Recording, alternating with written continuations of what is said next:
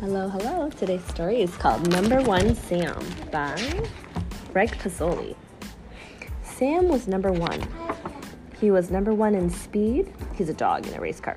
He was number one at turns, and he was number one at finishing races in the number one spot. So on the day of the big race, Sam wasn't worried one bit.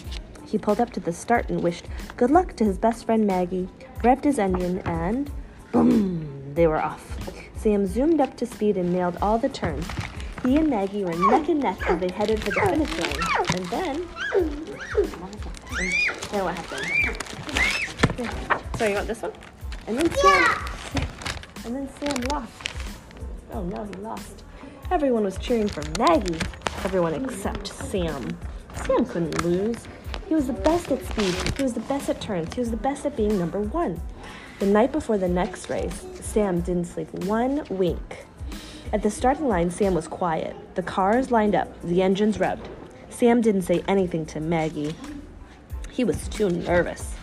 In fact, he was so distracted, he missed the starting flag.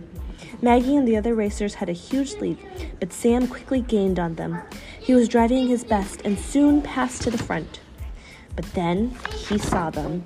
5 chicks crossing at the track. He was headed right for them.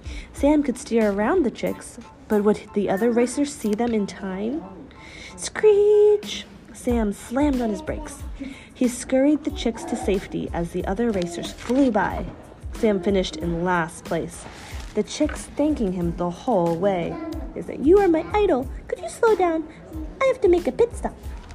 Sam was disappointed. As he approached the finish line, he heard people cheering for the other racers. But as he got closer, he realized they were cheering for him. And even though he lost another race, his friends still thought he was number one.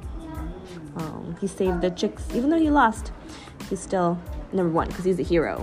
Saving the day. I think they were cheering for him because he saved the chicks. He did, yeah. And that is And the end. I'm going to bring this.